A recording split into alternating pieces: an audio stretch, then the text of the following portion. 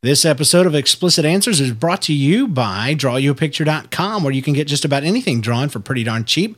Check it out today. See what I've done for others and see what I could do for you at DrawYouAPicture.com. Also brought to you in part by GoDaddy.com, where the code PODNAME121 can save you on your next domain name. Check it out today.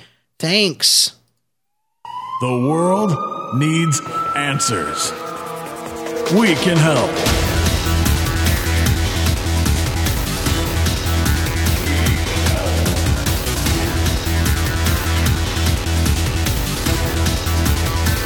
Explicit Answers. Hey, welcome back to Explicit Answers, episode 4, brought to you the week of September 21st, 2010. My name is James. And my name's Jen. And we're here to answer your questions about life. And we're brought to you today. Well, first of all, before I tell you that, how you doing today, Jen? You doing okay? I'm doing all right. How about you? On a scale of 1 to 10, how much do you care about the answer I'm about to give you? I really care, like a 10. Oh, really? Yeah. I had a pretty good day. I was sleepy as mess, but Yeah, you were. pretty good. Pretty good. Today we'll be answering your questions. We have a couple of them. One from a fellow named Joey, another one from someone named Laura. But if you have a question that you would like answered, you can always send those things to explicitanswers@gmail.com or go to explicitanswers.com, click on Ask a Question, and it'd be awesome. As far as news goes this morning, we're in iTunes now, finally. We're listed in there, so you can search for us in iTunes. Just type in Explicit Answers, and we should be right there in the top featured number 1 podcast slot. Of course. Of course. We're brought to you in part by GoToAssist. If you're into technical support and your clients depend on you for fast, reliable service, that's why you need the best remote support solution available. And our recommendation is GoToAssist, brought to you by my friends at Citrix. Not Jen's friends, just my friends. Nope, they don't like me. GoToAssist was recently named market leader in remote support by Frost & Sullivan, and it's the number 1 remote support solution available worldwide because it's easy, affordable, and secure. And I love this because you do not have to pre-install software on the customer's machine. There are free options out there, but you always have to make sure, that they do things. And the thing is, if they can't fix their own problem and they're calling you, how are they going to know how to install the stuff you need to be able to control their computer? You can instantly start supporting them online with no setup required on their end. Check it out today. My listeners can try GoToAssist Express free for 30 days for this special offer. Visit gotoassist.com/tech-podcast. Again, my listeners, GoToAssist Express free 30 days for this special offer. gotoassist.com/tech-podcast. Thank you so much, Citrix, for making this show possible. And thank you, GoDaddy, and thank you, DrawYouAPicture.com. You're welcome. And thank you, Jen. Jen as well.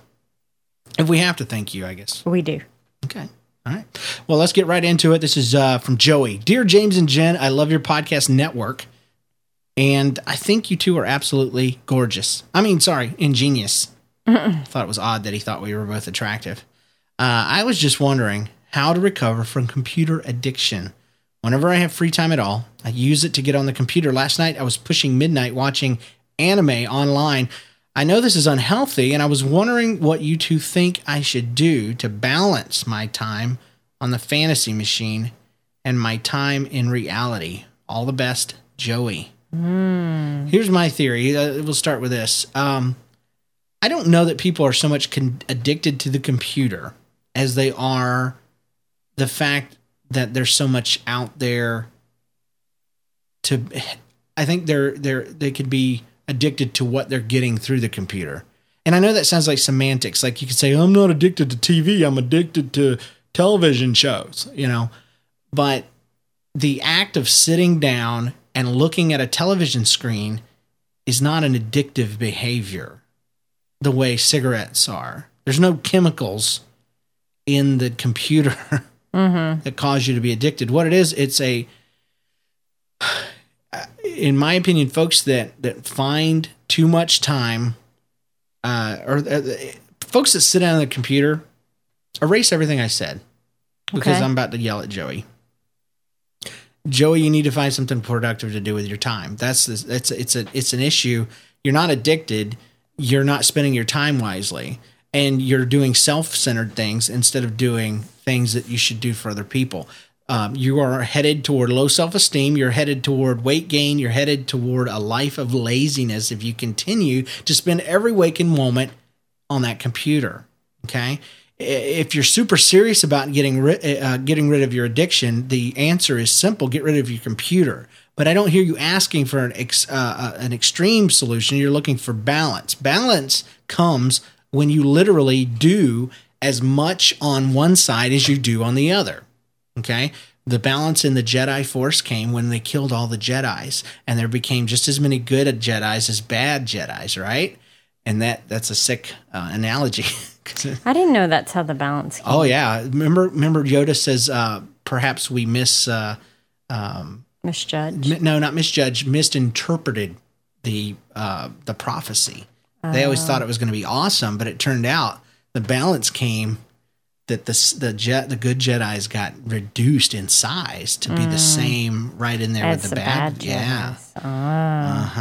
Never caught that. Sorry. So anyway, balance being that if you're doing a lot on one side bad or negative, then the way to fix that is by doing stuff good on the other side. Now, that doesn't apply to everything, so that's not a universal idea. But when it comes to your spare time, then absolutely does.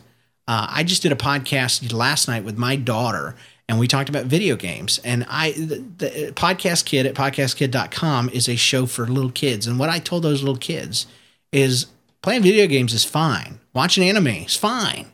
Hanging out on the internet, chatting with friends, Facebook and Frontierville, all that stuff is fine. But it's only fine when you really have time to do it. And you have time to do it after everything else is done. That's what I was going to put in, is that, I mean, my big thing, I sit and watch TV. That's probably what I do more than anything. I don't have the attention span on the internet. But, I mean, I'm sitting there watching TV. I mean, watching 2 hours of TV is no different than watching something on the computer or playing a video game. I mean, it's chill time, and it's just, you're not really getting anything out of that. But well, it's entertainment.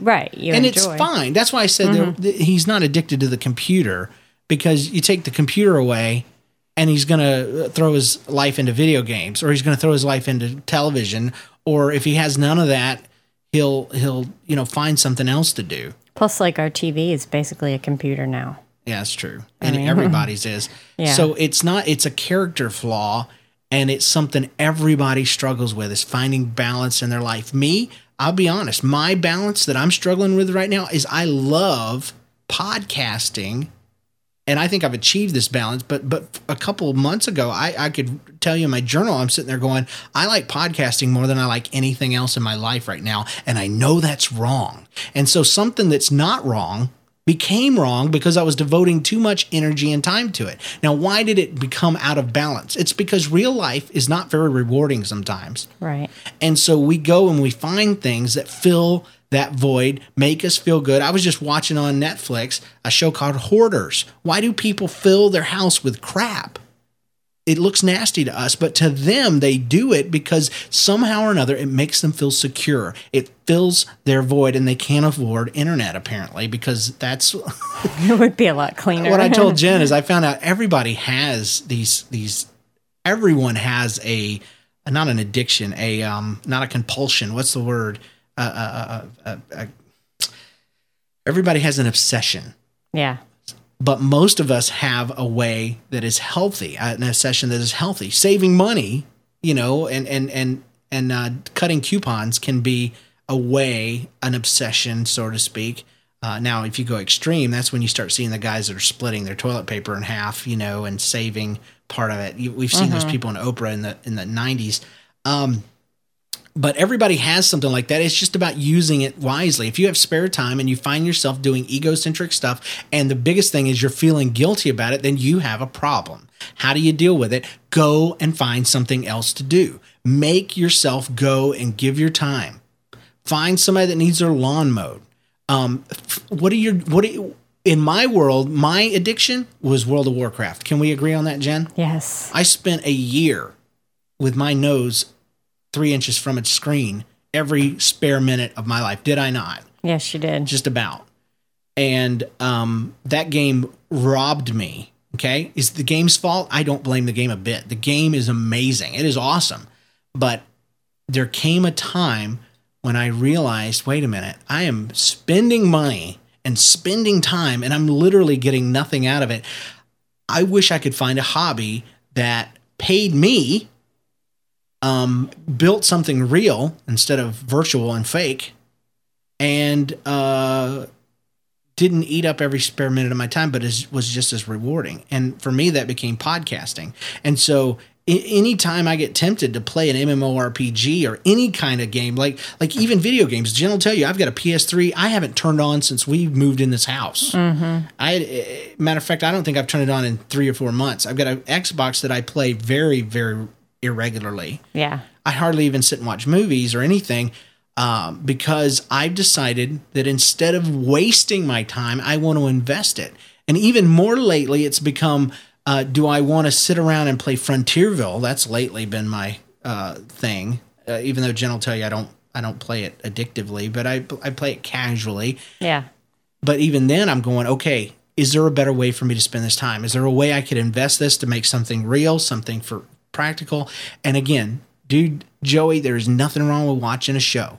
Okay, as long as it doesn't want to make you, as long as it doesn't make you want to think, say, or do something bad, then it's okay for you to do, but you just don't want to do too much.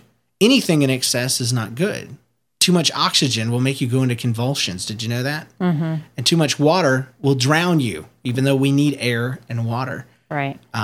So anything in excess. My thing, again, find yourself a charity. If you go to church, throw yourself into a ministry or a small group. Go play sports. There's if you're not a sports person, what is your talent and skill? Guitar lessons, whatever. And if you just love being at the computer, I'm one of the people, I just love what's on the computer. And so that's what I do with my spare time. Find something productive to do. Turn it into a positive. I do artwork for folks. Mm-hmm. I make podcasts that bless people and help people. And I've even included my wife. She wouldn't say it bonds us together, but I do. Oh, it definitely bonds. Oh, it definitely does. I feel the bond. Oh, yeah. The sweet love that we have together. But anyways, do you have anything you want to say to Joey? I could just say from if he is married, which he didn't mention, did he? I doubt he is. Oh, okay. Then it wouldn't even matter.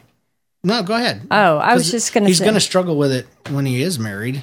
If you are married, I mean, the biggest thing is, talk to your spouse about this and find out, I know like with you, you're not like naturally inclined to want to just do housework and clean and all that kind of stuff. But one thing you do every single night is put the kids to bed. Mm-hmm. And so it's like if you can find a couple of things to take on from your wife, that's huge. And I don't mind when you're spending a little bit of time here and there on the computer when you've helped me out. And when you know that I'm going to be doing more later on in the evening too. Right. The problems come in, folks, when your wife or a significant other sees you spending your time, and they know that's where they're going to see you, till 3 or 4 in the morning every single night of their life, and they can't handle that. So one of the things I've done in the past is found ways to help my wife. And I ask her, and I tell her to make up a bullet list. Why is this so passionate to me? I have the propensity to become addicted to just about anything. Mm-hmm. And so I have chosen to use my addictive nature for good instead of evil. So I'm kind of an expert on this, but you have to find other ways to feed that part of your brain that needs to feel good about life. And there are productive ways to do that that don't feel good while you're doing it necessarily, but they definitely feel good after you're done. Mowing the lawn, not fun. I hate it. But after I'm done, it feels great. But everything self-centered is exactly the opposite. You feel great when you're watching the show. You feel bad later. You feel terrible when you've wasted 3 hours. When you didn't sleep the night before. Exactly. Yeah. So, I don't know. You gotta buckle down. Turn off that thing, go find what else can I be doing that is more productive than this, to the point that you hate what you're doing because you're nagging yourself to death. That's the only solution right there. So there's your explicit answer, Joe. Laura says this, it's a long one, so buckle down. I'm nearly 25, and and I'm 6 years into a relationship that is a long distance one right now. We're about 8 hours away from each other. In the last few months, I've realized that although I love my boyfriend, again, of 6 years, I need to end this relationship. I used to know Christ years ago and fell away from him. My boyfriend's always been an atheist, and this has always actively discouraged me, or he has always actively discouraged me in seeking out faith of any sort. And I am ashamed to say I never fought hard to keep the faith that used to mean something to me. In the past few months, I've come to terms with my stubborn-headedness.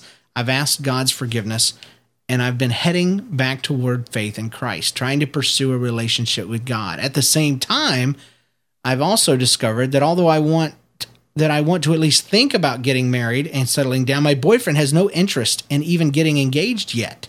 He wants me to move to his city, move in with him, and without asking me to marry him, he claims he'll get a ring later, and that's in quotes. That's a no-can-do for me these days. Long story short, I've come to admit to myself that we have less and less in common than we used to. When it comes to the big important things like marriage, faith, etc., I used to hold his secular views. I no longer do. I feel trapped. I feel like I need to end this relationship. I understand that no matter how I do it, it'll hurt the both of us because we love each other. On the other hand, it'll hurt us both more if we drag it out any longer. Amen. And I'm afraid of killing my faith if I stay because my interest in coming back to Christ is such a new thing. My boyfriend's not even aware of it yet and will certainly protest when he hears about it. I just don't want any of my faith to become a stumbling block for my boyfriend, as in, I'll never believe that stuff. Look what it did to her. It ripped us apart. I'm also realizing, by the way, that I'm not a good Christian wife material right now anyway, for anyone. I need to work on developing who I am in God and not what I can do for a guy. My priorities have been shifted, and it's thrown me off kilter. How do I go about ending this with the least amount of drama? Just suck it up and do it? Kind of like ripping a Band-Aid off fast? Thanks for your new show. I love it and the others. I'm kind of upset right now, so if you do have any guidance, I'd appreciate it. Sorry for being long-winded. Laura. Laura, best question ever, by the way. And hats off to you for your willingness to do the hard thing. You know? It's not easy. Well, it definitely sounds like she's got a lot of things down. She's woke up. Something woke up in her. And it always stinks. I mean, I'll be honest, when you have to choose between the things that you can touch, taste, and smell versus the things that are faith-based. God and I love each other very much. But Jen will tell you, me and him don't always get along. Because the things God asks us to do oftentimes are very, very difficult and very hard. Matter of fact, when I'm preaching to my kids, I'm a children's pastor, I tell them, if you have a choice between two things and you don't know which one's right, go with the hardest thing to do, because typically it's the right thing. That's the right thing, yeah.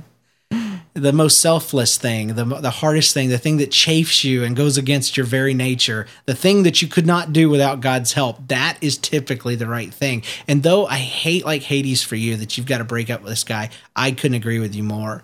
And not because he's evil and you're good, not because of any of that kind of stuff. It's just simply that you guys do not see eye to eye. I would say the same thing if he was a hardcore meat eater and you were a vegan, okay? Well, and another thing, obviously they've been together that long, yet they've allowed their lives to take different places. I mean, they've drifted. Yeah, they're 8 hours apart. So obviously their relationship is not a number one priority for either one. Well, their worldviews don't match. Their religious views don't match. Their location doesn't match. What they want from a relationship doesn't match. And he's not interested in marriage. He's not interested. And after 8 years. That's huge by that age. By the time you're 25 and it's been that long, yeah.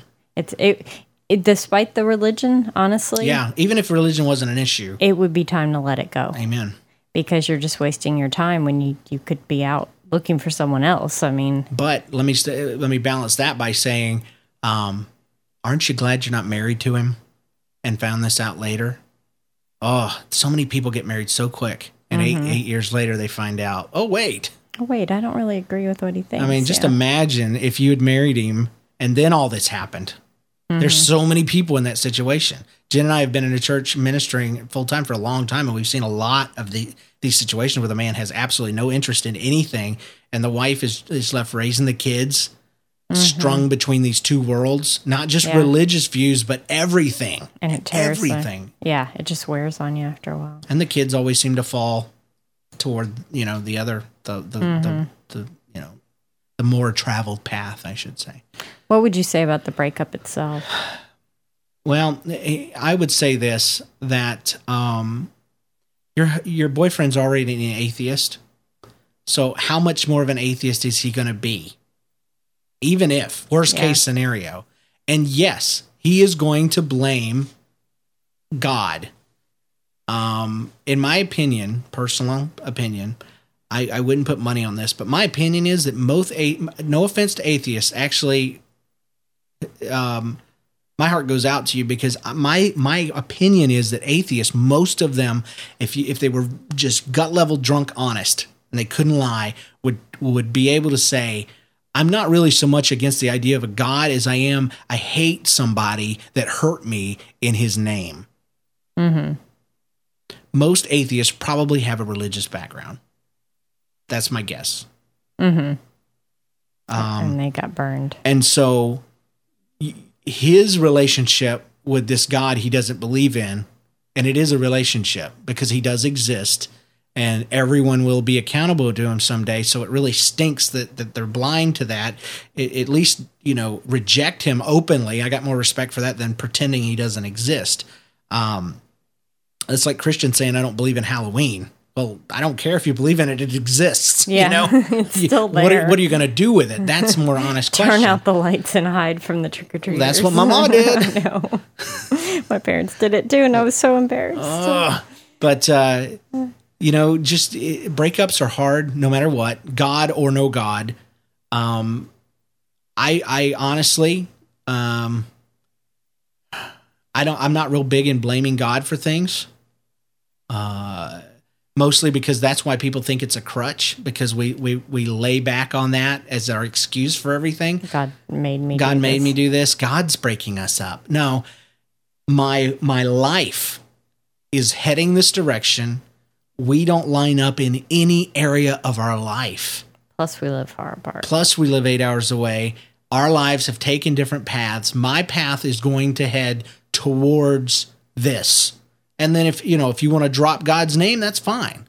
But when I met you, I believed this. I no longer believe that.